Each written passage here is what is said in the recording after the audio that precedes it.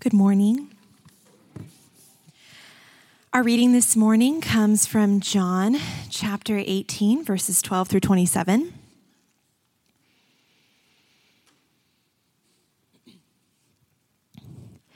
So the band of soldiers and their captain and the officers of the Jews arrested Jesus and bound him. First, they led him to Annas, for he was the father-in-law of Caiaphas, who was high priest that year. It was Caiaphas who had advised the Jews that it would be expedient that one man should die for the people. Simon Peter followed Jesus, and so did another disciple. Since that disciple was known to the high priest, he entered with Jesus into the courtyard of the high priest. But Peter stood outside at the door. So the other disciple, who was known to the high priest, went out and spoke to the servant girl who kept watch at the door and brought Peter in. The servant girl at the door said to Peter, "You also are not one of this man's disciples, are you?" He said, "I am not." Now the servants and officers had made a charcoal fire because it was cold, and they were standing and warming themselves. Peter also was with them, standing and warming himself. The high priest then questioned Jesus about his disciples and his teaching. Jesus answered him, "I have spoken openly to the world. I have always taught in synagogues and in the temple, where all Jews come together. I have said nothing in secret. Why do you ask me? Ask those who have heard me what I said to them. They know what I said." When he had said these things, one of the officers standing by struck Jesus with his hand, saying, "Is that how you answer the high priest?" Jesus answered him, "If what I said is wrong, bear witness about the wrong. But if what I said is right, why do you strike me?" Annas sent him bound to Caiaphas, the high priest. Now Simon Peter was standing and warming himself. So they said to him, "You also are not one of his disciples, are you?" He denied it and said, "I am not." One of the servants of the high priest, a relative of the man whose ear Peter had cut off, asked, "Did I not see you in the garden with him?" Peter again denied it, and at once a rooster crowed. This concludes the reading of God's word. I prayed about this earlier, and it was on my mind as I studied this passage this week. Religious persecution is very much a real thing.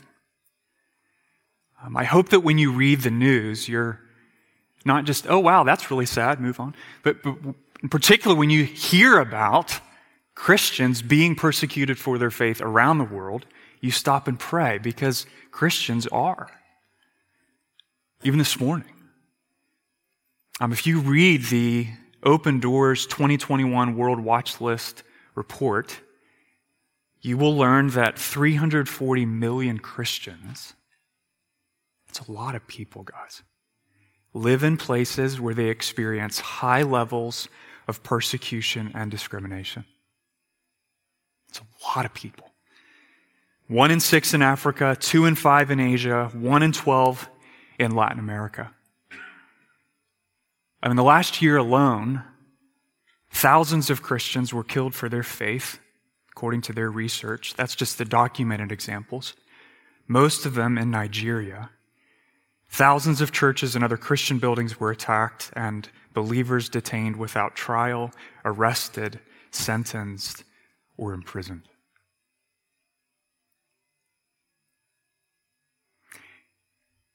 You can't read about stuff like that without just stopping and recognizing, Lord, you have been exceedingly kind to us, in the sense that the United States in which we live is not on that top 50 dangerous countries for Christians to live list. And friends, recognizing that should produce what I also prayed for this morning, a profound gratitude in our hearts, and prompt us to say, thanks be to God. Amen? It is remarkably easy to be a Christian in this land. But that comes with its own challenges, which is another sermon. But that's a gift we shouldn't take for granted, okay? But it does not mean that we are exempt or spared or immune to all manner of cultural pressure to downplay or minimize or hide the testimony of our faith. Do you know what I mean? So examples. The exclusivity of the gospel.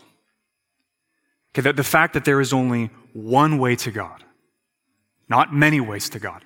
That's not popular. That won't win you accolades in the public square. Contending for a biblical view of gender or sexuality on social media will tend to garner you more enemies than friends, right? And if you go further than that and you insist that all people, whether your skin is black or brown or white, have the same sinful nature and the same shared need for a Savior to rescue us from ourselves, you will not be paraded around all the evening talk shows. At least not in a favorable light. I could give more examples, but suffice it to say, to be a Christian is to both be and feel like an exile, right? If you feel, Christian, like you're a stranger in a foreign land, you feel correctly because you are. The kingdom of this world has yet to become the kingdom of our Lord. One day it will, but it's not yet. And if our Lord Jesus Christ was rejected and oppressed on account of his faithfulness to his Father, when he walked among us, should we be surprised when those of us who are following him experience the exact same sort of dismissal or persecution or injustice? We shouldn't be surprised. So here's the question. How do we respond, or how should we respond, as it gets harder, not easier, to follow Jesus in our own land? That this is not some sort of doomsday sermon, okay? But it is getting harder, not easier, to be a faithful witness to Jesus. So how do we respond to that? Well, the biblical answer is not to take back Washington for Jesus' sake. Why not? There are plenty of people who would cheer for that. That's not the biblical answer, because you cannot silence spiritual oppression through political muscle.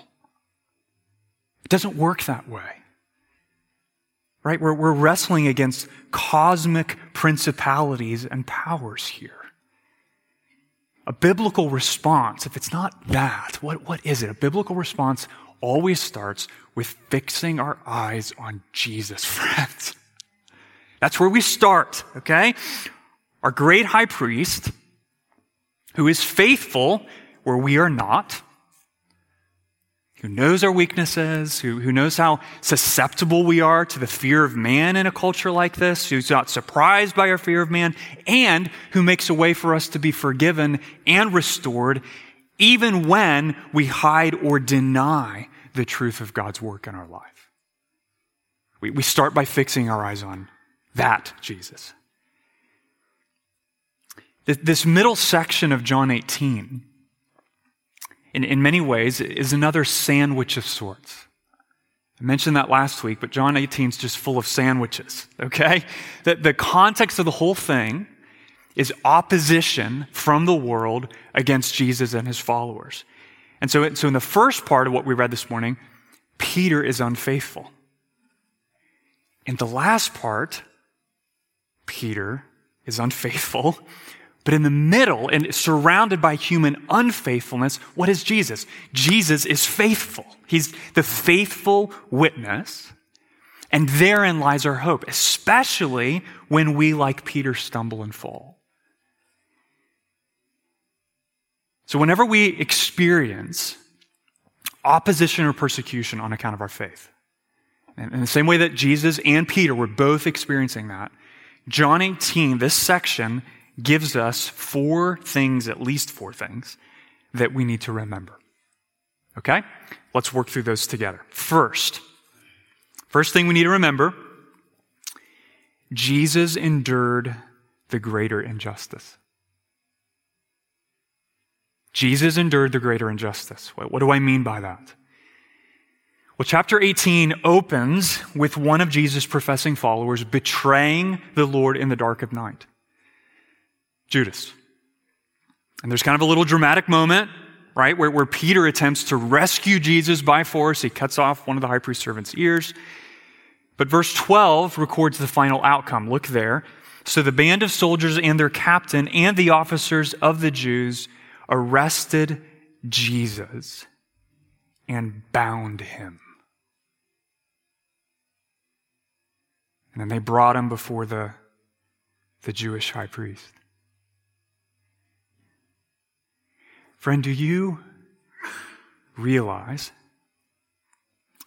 that the world has never witnessed a greater injustice than the arrest and trial and crucifixion of the Son of God? I'm not exaggerating. There's never been a greater abuse of human authority. There's never been a more sinister expression of enmity or impression. You will never have or experience, Christian, a more grievous form of persecution than what your God endured for your sake.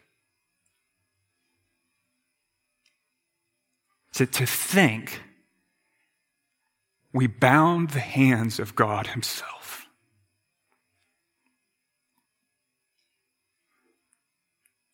It's the unspeakable audacity of sin, isn't it?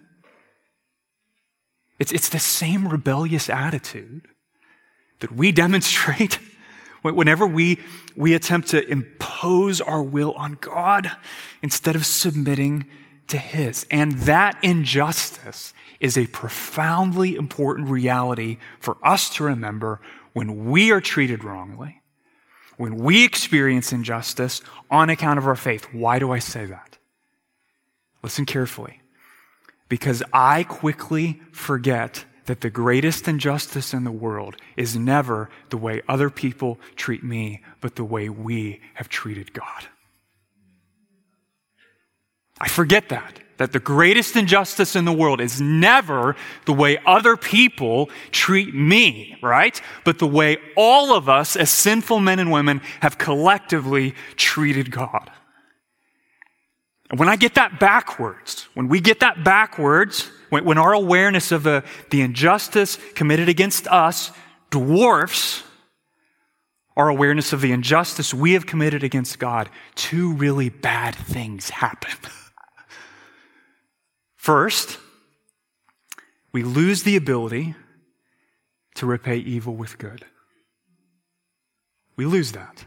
To respond to persecution with compassion. Why? Because we see ourselves as the morally superior victims. We forget, don't we, that we need God's mercy just as much as our enemies, as those who persecute us. That's the first bad thing that happens. Here's the second. We lose sight of the one thing that will actually comfort our hearts in the midst of persecution and oppression. What's that? When we lose sight of the greater injustice our Savior experienced, well, then we lose sight of the one thing that will comfort our hearts in the midst of our own experience of injustice. What's that? The everlasting love of God we were singing about earlier that he demonstrated in laying down his life for us. You lose sight of the injustice committed against Christ. Everything people are doing to you becomes the biggest thing in your mind, biggest thing in your heart. And not only will you start to think of yourself as morally superior, you'll actually lose sight of the very love of God for you. Because it's in his willing, voluntary experience of injustice that we behold the magnitude of the overcoming love of God. To remember the Savior who willingly allowed sinful men to bind and drive nails through his hands is to be confronted in your face with a condescension and love that the world has never known, friend. I mean, because think about it, right? With a single word, Jesus could have utterly vanquished those people as they were binding his wrist. I mean, he did it back in verse 6, right? Last Sunday, just decked them to the ground, but he didn't do that here. Why not? Because he loved you. That's why. Because he knew our need for a perfect Savior to die in our place, the death we deserve to die. Listen to the words of J.C. Ryle, who I do not tire of quoting. To suffer for those whom we love and who are in some sense worthy of our affections is a suffering we can understand. To submit to ill treatment quietly when we have no power to resist is a submission that is both graceful and wise. But to suffer voluntarily, when we have the power to prevent it, and to suffer for a world of unbelieving and ungodly sinners, unasked and unthanked, well, this is a line of conduct which passes men's understanding. Never let us forget that this is the peculiar beauty of Christ's sufferings. When we read the wondrous story of his cross and his passion. If you get so worked up in conversation or online or in the quiet of your heart about the injustice committed against you to the point where you lose complete sight of the injustice all of us have committed against the Son of God, then you cut yourself off, Christian, from the one sight, the one vision of Christ that can assure your troubled heart that you are not alone or abandoned in your suffering. Why not? Because when you see Jesus suffering for you, we're reminded that God himself walked through the valley of the shadow of death first. And he did it to make a way for us to always be with him. And he did it to make a way for those of us who are following him to do so knowing what? That there is no tribulation, distress, persecution, famine, nakedness, danger, or sword that can separate us from the love of God in Christ Jesus our Lord. You lose sight of the injustice we have committed against the Son of God and the love he showed in willingly laying down his life. You lose sight of the one comfort you need. What did Caiaphas think? Verse 14. It would be expedient in a political protect your own authority sense, right? That one man should die for the people. Well, that guy's prophecy was unwittingly way more true than he could possibly have realized, because it was more than expedient. It was more than a human calculation. What was the substitutionary death of Christ? It was the wisdom of God for the salvation of sinful men and women planned from the dawn of time. That's what it was. So when we behold our suffering Savior, what do we see? We remember anew that our own suffering for Jesus' sake is never in vain. 1 Peter 4:12.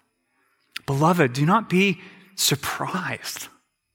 Christian, don't be surprised at the fiery trial when it comes upon you to test you.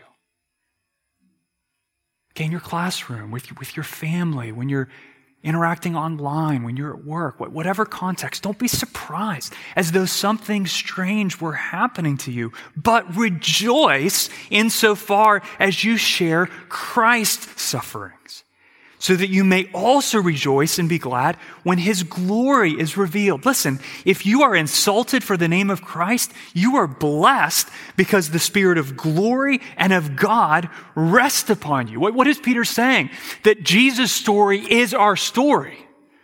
And how does Jesus' story end? It ends in victory, right? It ends in vindication. His story is your story, Christian. But never forget, he endured the greater injustice. That's the first thing we got to remember. Here's the second, okay? Verse 15. The fear of man is a deadly temptation. How do we get oriented when we're experiencing oppression, persecution on account of our faith, or just subtle opposition, whatever form? Well, first we got to remember Jesus endured the greater injustice. But then we got to be on guard against something. What's that? The temptation to fear man. Because in verse 15, we learn that Peter followed Jesus to the home of the high priest, which I would argue was a decently courageous thing to do. I mean, he just physically assaulted the guy's servant. So, he wasn't quite buddy-buddy with the man. And an unnamed disciple joined him, most likely the Apostle John, the author of the fourth gospel. He apparently had some kind of personal connection with the high priest household. What that is, we don't know, but he leverages that in verse 16 to bring Peter into the courtyard from the outside to the inside. But on the way in, something happens. A servant girl watching the door says to Peter, "You also are not one of this man's disciples, are you?" Well, the very form of that question presumes the answer is what? It's actually no. You're not one of his disciples, are you? And whether that also indicates that she already knew John was one of Jesus' followers is unclear. But regardless, she gives Peter his first opportunity to make a really important decision. Who am I going to fear? Is it going to be God or man? That's the decision. And remember, when an armed group of men, same chapter, approached Jesus, queried him about his identity back in verse 5, Jesus replied, what? I am. I am he. Well, Peter takes the exact opposite approach. Look at verse 17. He says, I am not. I'm not.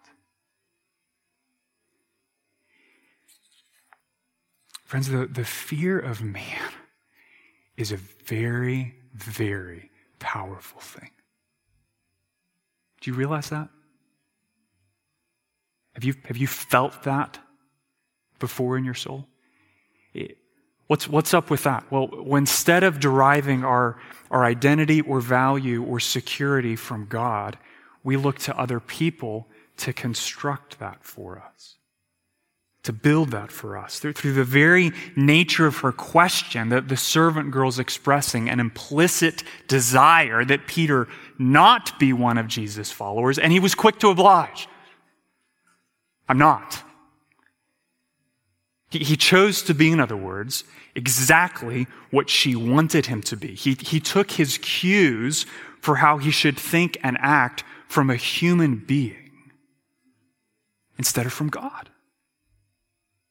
That's what the fear of man is. It's what the fear of man always does, right? Because I crave the approval of people, I fear losing it.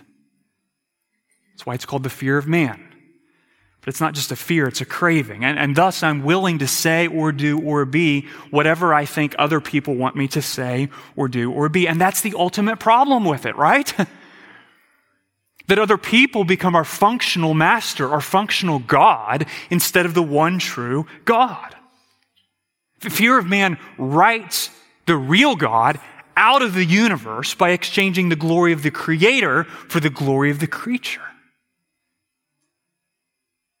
So let me give you two examples, okay? Both from my own life, lest you think I'm railing against something from the outside. First is old, the second is more recent. Those of you who've heard me speak in Frontline, our parent youth ministry, have heard this one before, the first one.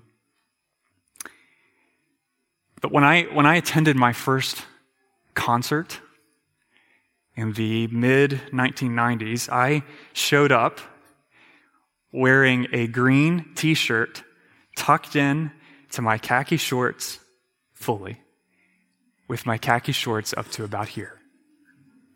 Because, shorts should be at your belly button, right? Yeah. I have long legs to begin with, so you can imagine how that looked. The reason I can share these details is I still picture the moment. One of those times it's just kind of frozen in your mind. You can see your little pitiful self. And as soon as I walked into that venue, no joke, the very first thing I realized and noticed is that I was literally the only kid with his shirt tucked in. Thanks, Mom and Dad. No, not at all. My dad always taught me to dress sharp. But that's the first thing I noticed. And you know what? I immediately felt this enormous pressure to fit in. You know what I'm talking about? Like 1 minute you're just doing your thing. The next minute you're like, I swear 1 million people are all looking at me. So what did I do? Well, I walked through the ticket thing. Subtly, at least I thought it was subtle, yanked my shirt out and kept right on going. Everybody probably thought, oh, look, all the wrinkles on it. Dude, that kid just totally had his shirt tucked in. I don't know. But I pulled it out and kept doing my thing, thinking no one was watching. Question: was it categorically wrong for me to untuck my shirt and violate the moral dressing code of God? No, absolutely not, right? That was not categorically wrong in the same way that Peter denying his faith in Christ was wrong. But friends, I share that because the heart behind both actions is the same. You realize that? In both situations, securing man's approval and avoiding, God forbid, man's disapproval becomes my ruling desire. That the want that's calling the shots and all that I do. We don't say with Paul in 1 Corinthians 4:3, with me, it is a very small thing that I should be judged by you or any human court. What do we say? We say the most important thing, the matter of greatest weight, what is stubbornly occupying my mind and over and over again is how I am being judged or thought of by someone other than God. That's what the fear of man is. So what does the world say to a teenage Matthew? Well, it would simply say that I need to grow in self-esteem. Well, what does God say? You need to repent of your idolatry, Williams. You need to stop worshiping men and start worshiping me, because that's precisely what the fear of God is, okay? The fear of God is not a fear that trades anxiety for what people think of us for anxiety about what God thinks. No, okay? The fear of God, it's a reverential awe that causes us to move toward the Lord, to draw near to Him. Why? Because we are so confident in the steadfast love He has lavished on us in Christ Jesus. That's what it is. And let me tell you, the temptation to fear man, as many people say, oh, well, all those teenagers just run around fear man. Guys, that temptation does not go away. It just doesn't. Okay, it changes form. That's been my experience now that I'm 37. It just changes form. So now, I'm not running around at concerts with my shirt tucked in. Now I'm serving in a position of visible public leadership. Right? Guess what happens when God calls you to make hard decisions that affect real people? Well, you quickly learn you cannot please everyone. This isn't like a unique pastor thing. Those of you in leadership positions know exactly what I'm talking about. You can't please everyone, and so no matter what you do, someone will think you should have done something differently.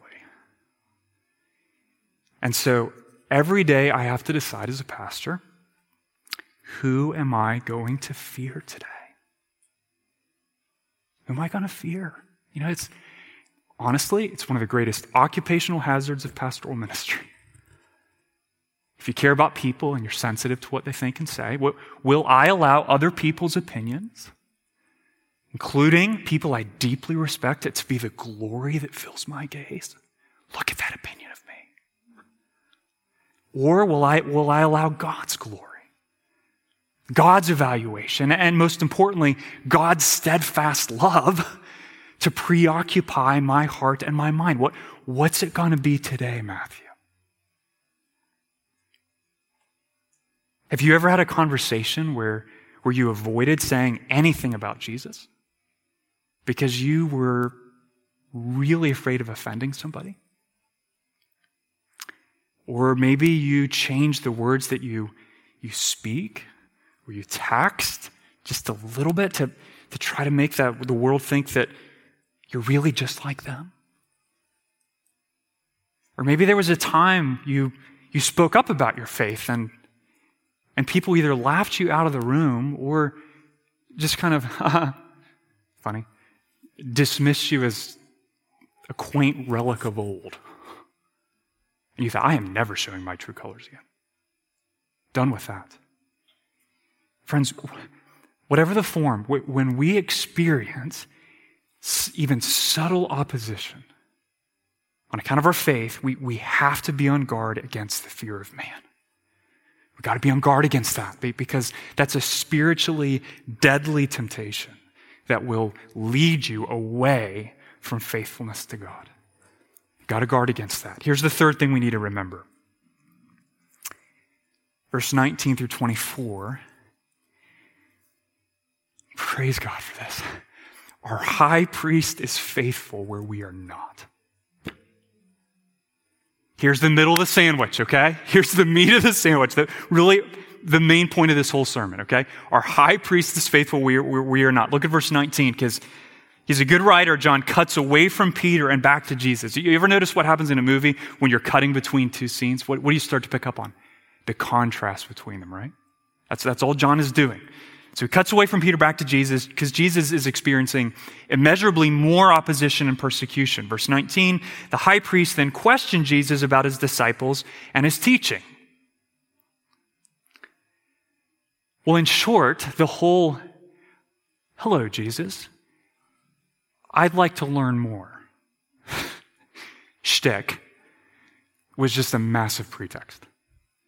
Okay? They already knew all they cared to know about Jesus. Right? Ever since chapter 5, where he called God his own Father, making himself equal to God, they wanted him dead. Jesus knows that. And so he responds with a question about their real motives. Look at verse 21. Why do you ask me? Who's on trial anyway? Notice that? I'm not another Jewish zealot, guys, who's secretly conspiring against Rome. I'm a public figure with a public ministry. There are countless witnesses from the synagogue, from the temple, who you could have interviewed if you really wanted to learn more, but you did not do that. You didn't want to do that. You just arrested me, which proves this isn't a fair trial. It's a verdict in search of evidence. Jesus is clearly not taking his cues from what people want him to say or want him to do, right? What's he doing? He's contending for the truth. He's contending for the truth. He's speaking the truth. He's acting in accordance with the truth. And that didn't go over very well. Look at verse 22. When he had said these things, one of the officers standing by struck Jesus with his hand, saying, "Is that how you answer the high priest?"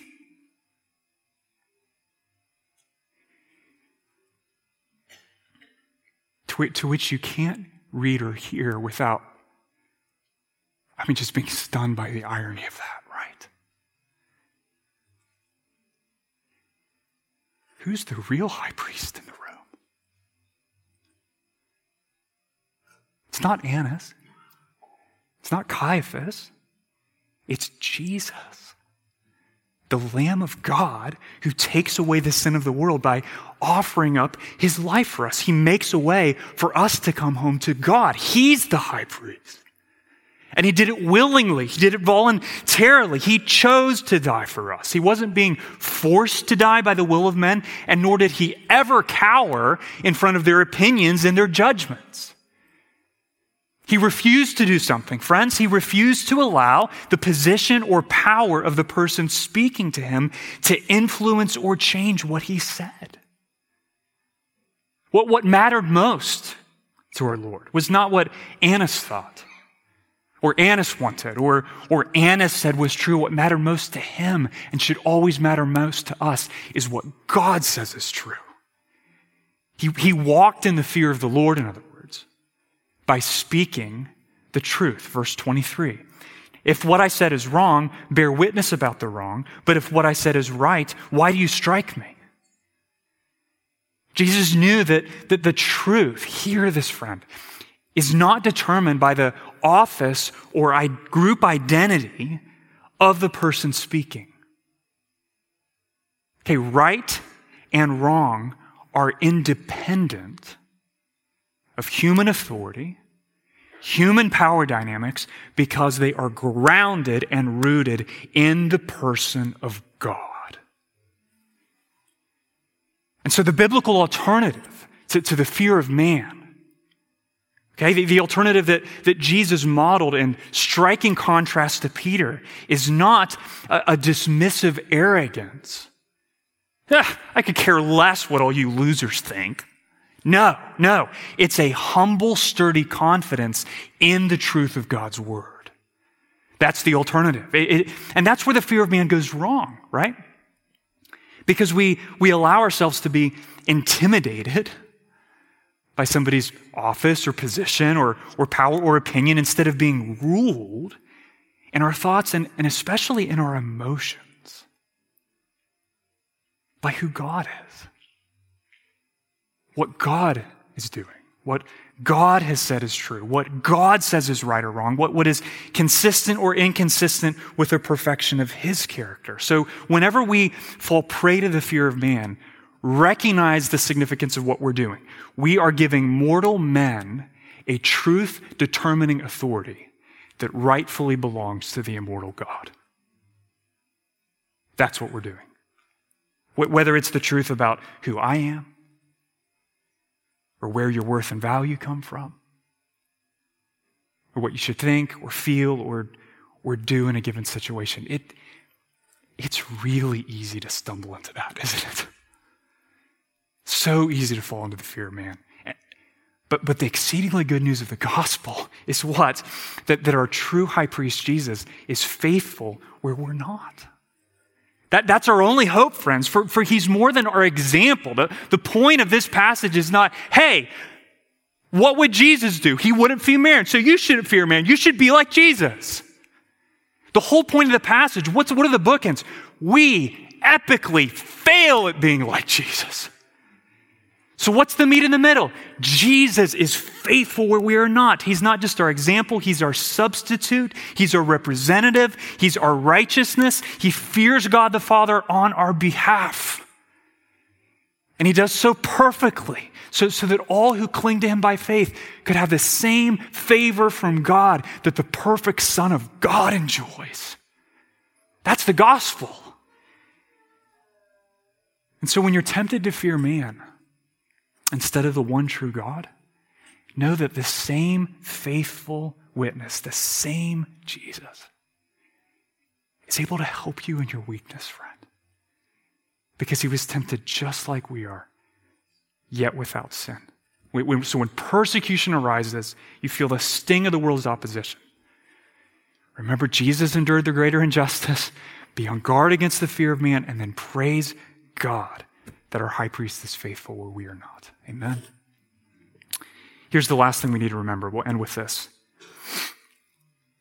More good news. Jesus knows. Translation, he's not surprised that we all need a Savior. He's not surprised. Verse 25, John cuts back to Peter. And things quickly go from bad to worse. As Edward Klink says, at the same time, the real high priest, Jesus, is not treated like one. The real witness, Peter, is not acting like one. And this time, a group of servants and officers, the same group that helped arrest Jesus, looks at Peter in the firelight and says to him, verse 25, "You also are not one of his disciples, are you?" And again, he denies it. "I'm not." But one of the servants isn't persuaded. Look at verse 26. A relative of the man, can you feel the pressure dialing up, right? Whose ear Peter had cut off, ask, "Wait a minute. I totally saw you in the garden, didn't I?"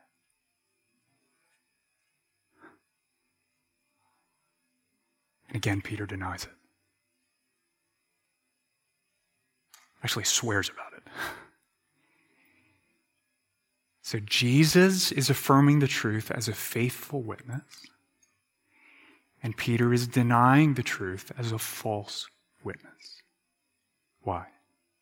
Because Peter is terrified, undoubtedly, about what people would do to him if they discovered who he was. At that exact moment, a rooster crowed.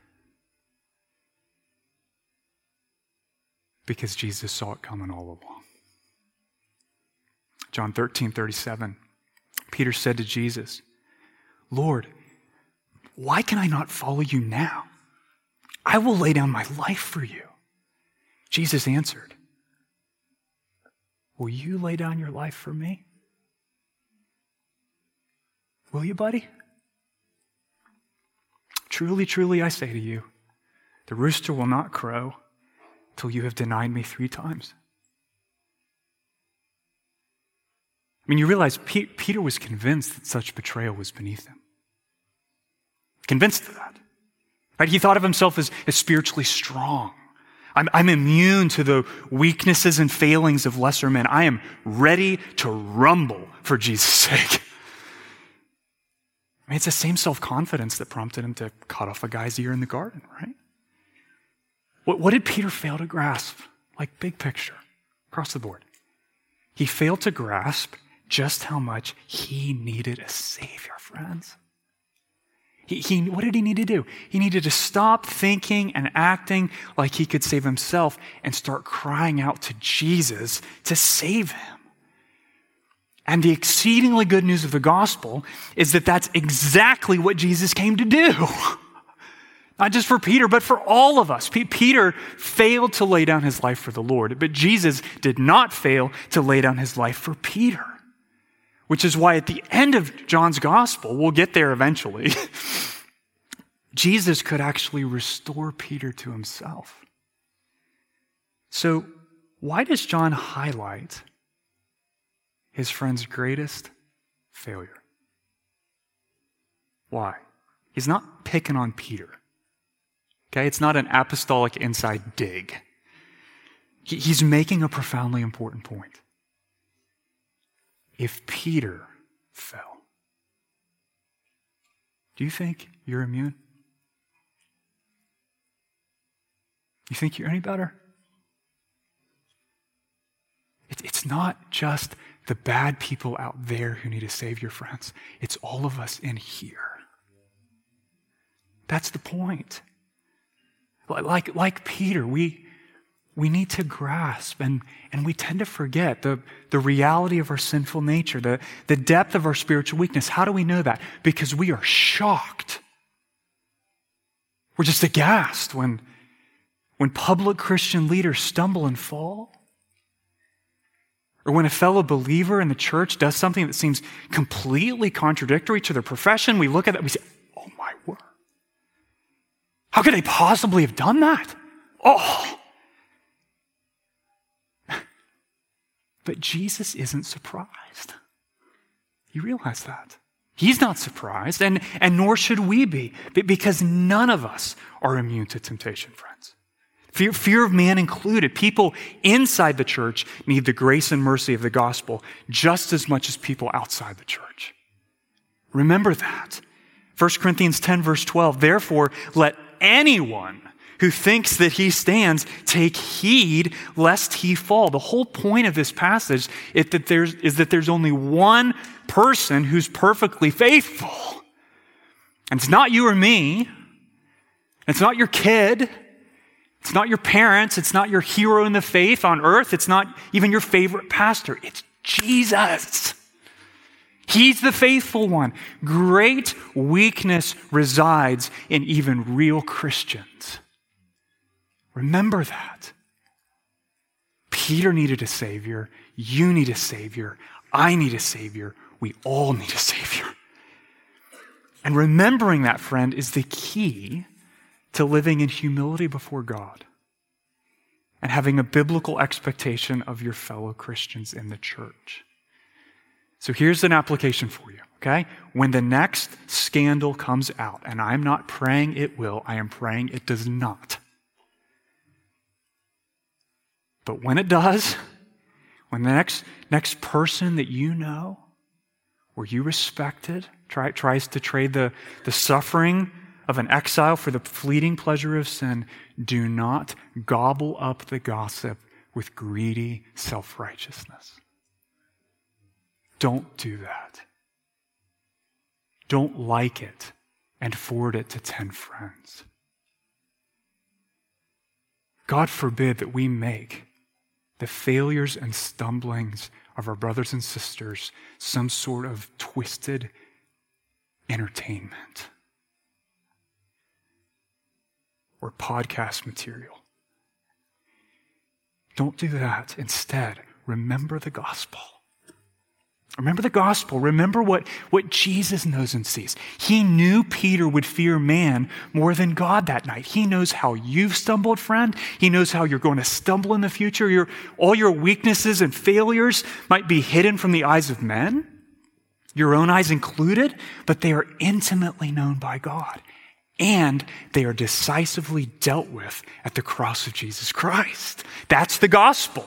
Colossians 2, verse 13, and you who were dead in your trespasses and the uncircumcision of your flesh, God made alive together with him, having forgiven, having covered us all our trespasses by canceling the record of debt that stood against us with its legal demands. This he set aside, nailing it to the cross. Praise God for that. Jesus isn't surprised, in other words, that Peter needed a Savior, that you will always need a Savior. And thank God that on that night, where you've got Peter just flipping back and forth like a crazy man between rage and terror, Jesus keeps walking forward to the cross. Friend, if you haven't already experienced it, persecution is bound to come. And when it does, John 18 prepares us. We got to remember Jesus endured the greater injustice. We got to be on guard against the temptation to fear men. We need to remember our high priest is faithful where we're not, and then we need to not ever be surprised that all of us need a Savior. Jesus will be faithful to rescue you, okay? He'll be faithful to forgive you. He'll be faithful to restore you. So don't fear man, friend. Don't make the thoughts and opinions and evaluations of other people the gravitational center of your life. Fear the Lord. Fear the Lord. Speak and act according to the truth. And when you inevitably, like Peter, like all of us, stumble and fall, keep looking to Jesus, because he is the founder and perfecter of our faith. Let's pray.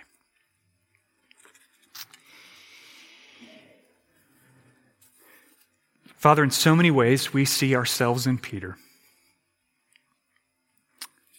It's sobering, it's humbling, it's not comfortable, but Lord, it's good, it's kind of you to give us a mirror. Because until we see the depth of our need, we're never going to see the greatness of your provision. We'll never grasp the depth of your love. We'll never stand in awe of your faithfulness to do all that was necessary to save us in the midst of our unfaithfulness. And so, Jesus, I pray as a church that we would be less captivated by the stumblings and failings of other people or ourselves and just overwhelmingly amazed at your perfect faithfulness. And God, I pray for my friends here, even as we sing this song, Be Thou My Vision, that you would deliver us, God, from every lurking landmine of the fear of man. You know where that's going on in my heart. You know where that's coming at us this week. Jesus, we want to be a church that looks to you as the greatest glory, because you are. Help us, we pray. Amen.